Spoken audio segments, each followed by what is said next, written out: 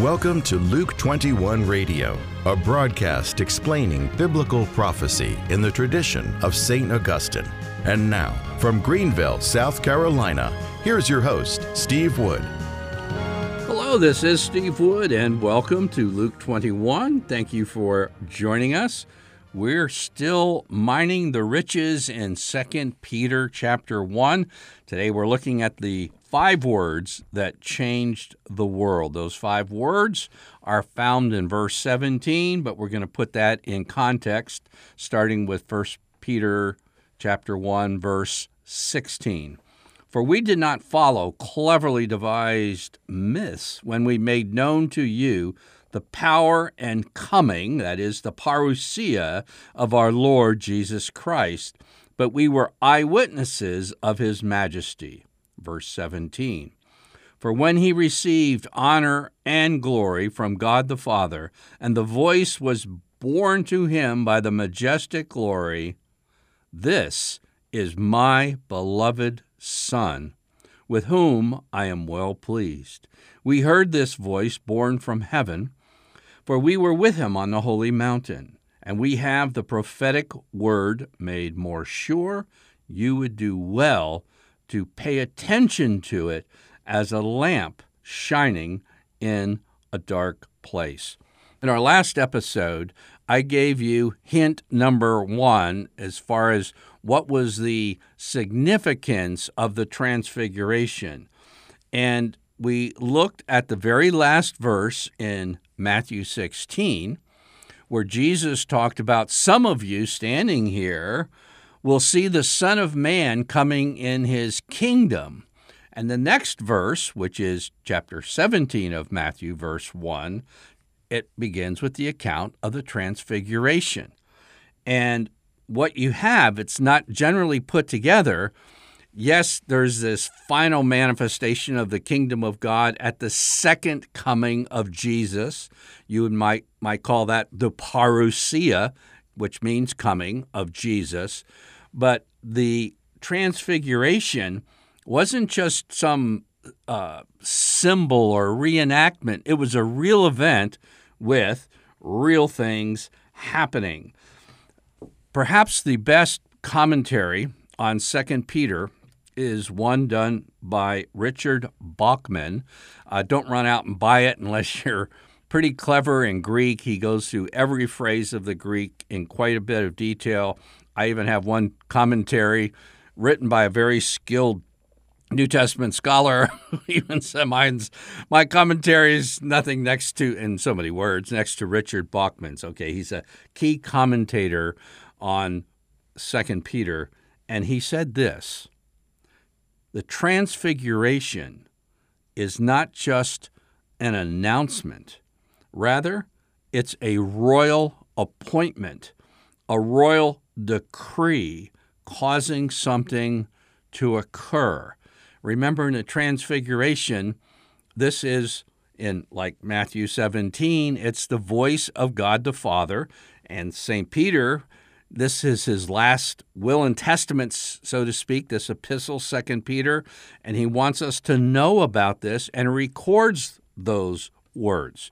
Now, today I want to zero in on the 5 life-changing words spoken from heaven that Peter records for us. And those 5 words are, "This is my beloved Son."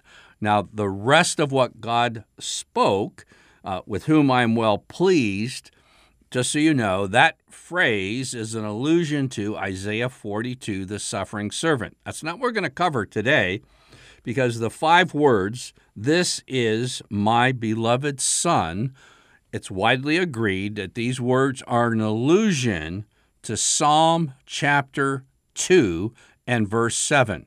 Psalm 2 is a very important chapter of the Bible. And let me read to you, start with 3 verses from Psalm 2. I'm going to read to you the verse before and the verse after, as well as verse 7. Psalm 2:6. I have set my king on Zion, my holy hill. I will tell of the decree of the Lord. He said to me, "You are my son. Today I have begotten you. Ask of me, and I will make the nations your heritage, and the ends of the earth your possession. And Richard Bachman, I think, is really onto something when he says that transformation isn't just God saying something at an important event. No, it's a proclamation. It's kind of like the royal messenger comes out with an announcement. The king's son is declared king of what? Of churches? Of your heart? Those things absolutely true. That it speaks here that he's king over everything, and specifically, he mentions the nations, king of the nations. Now, before you get to this in Psalm 2, I started in verse 6. Now I'm going to back up to the beginning of the psalm, and it puts it in context, and boy, does it bring us up to date.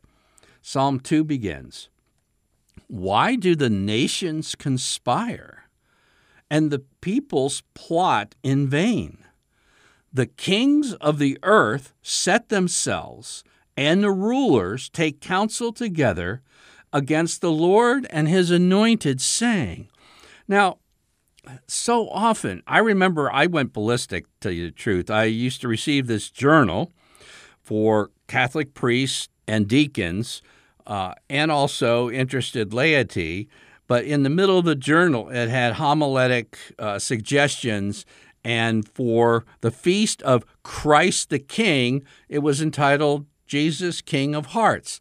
Now, absolutely, Jesus is King of Hearts, but that's not what the feast of Christ the King is about.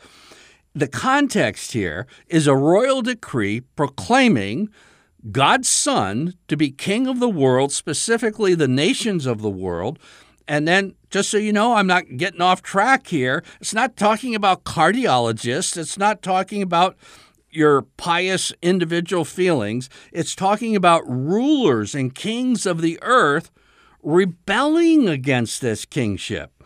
We find in verse 3, the kings and the rulers saying, "Let us burst our bonds asunder and cast their cords from us."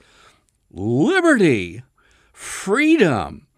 And it's basically the rulers and their nations want to cast themselves off from being bound, so to speak, from the rulership of God's Son, the Messiah, Jesus Christ. Now, here's the reaction in heaven. It says, "He who sits in the heaven laughs." It's like, ants saying, "Hey, we're going to throw off the yoke of God in this world. He's fine as long as you keep him in your heart and maybe in the four walls of your churches, but certainly don't let him out in society." And when he hears this plot, it's like God looking down from heaven like these little ants conspiring against a giant. No, it's not going to happen. And then it says, "He will speak to them in his wrath and terrify them in his fury, and he will break them," verse 9, "with a rod of iron and dash them in pieces like a potter's vessels. Now, therefore, O kings, be wise, be warned, O rulers of the earth." All of us should have in mind Psalm 2 when we pray the Lord's Prayer, "Thy kingdom come." The kingdom is here. The Son has proclaimed King of the world at his first coming. The kingdom is present. It's what Jesus preached about. The apostles went about preaching the kingdom of God. And then the people said, "Those who have turned the world upside down have come here." Why? They were preaching the gospel. What's the gospel about? The royal king who has come in the person of Jesus. In case you're wondering how Isaiah 42 and the suffering servant, the last half of that heavenly voice fits into this, he ascends to his throne through the cross and the resurrection. A little unexpected. But Psalm 2 says, he's going to break them with a rod of iron. He goes, "Then kings be warned." Now, it's very interesting. I've been advocating as strongly as I possibly can because this is one of the most basic facts of the world. And yet, see, we live in a culture who has cast his bonds asunder. Well, look at the French Revolution. The whole thing was liberty. And what did they do? Gave us a statue up in New York. The statue of what? Liberty. But it was a modern version of liberty. It's something conceived apart from the Messiah.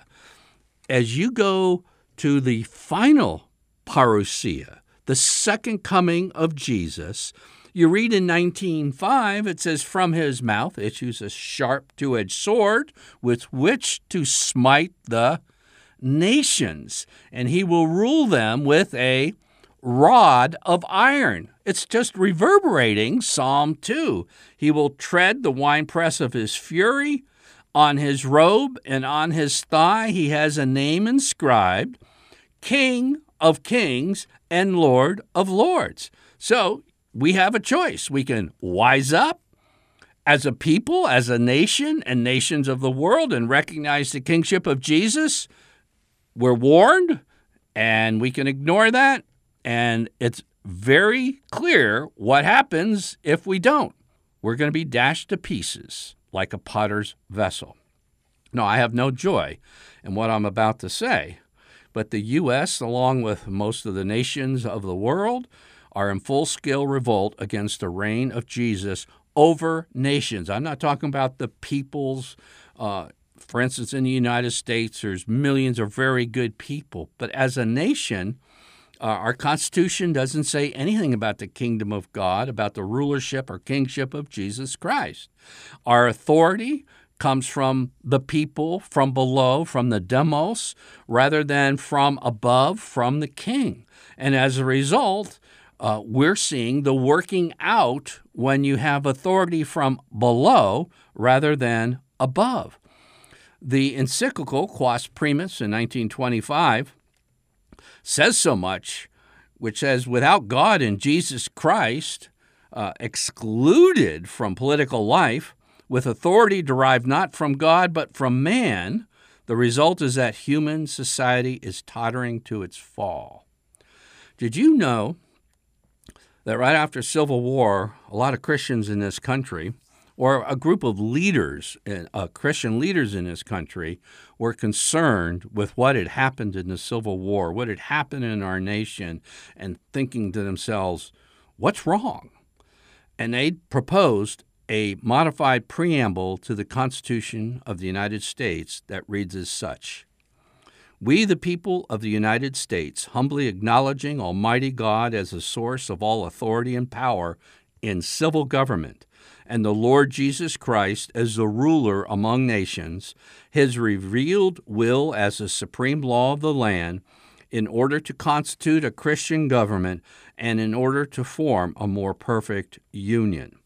Now, these weren't nut jobs. These men proposed this amendment, this modified amendment to the preamble to the Constitution, to President Abraham Lincoln. And he said, quote, "The general aspect of your movement I cordially approve," unquote. But this amendment was never passed.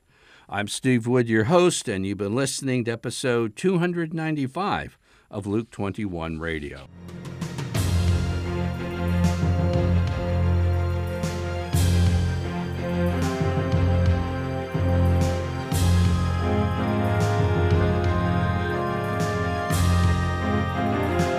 Luke 21 is a radio outreach of Family Life Center International. Visit us online at luke21.com.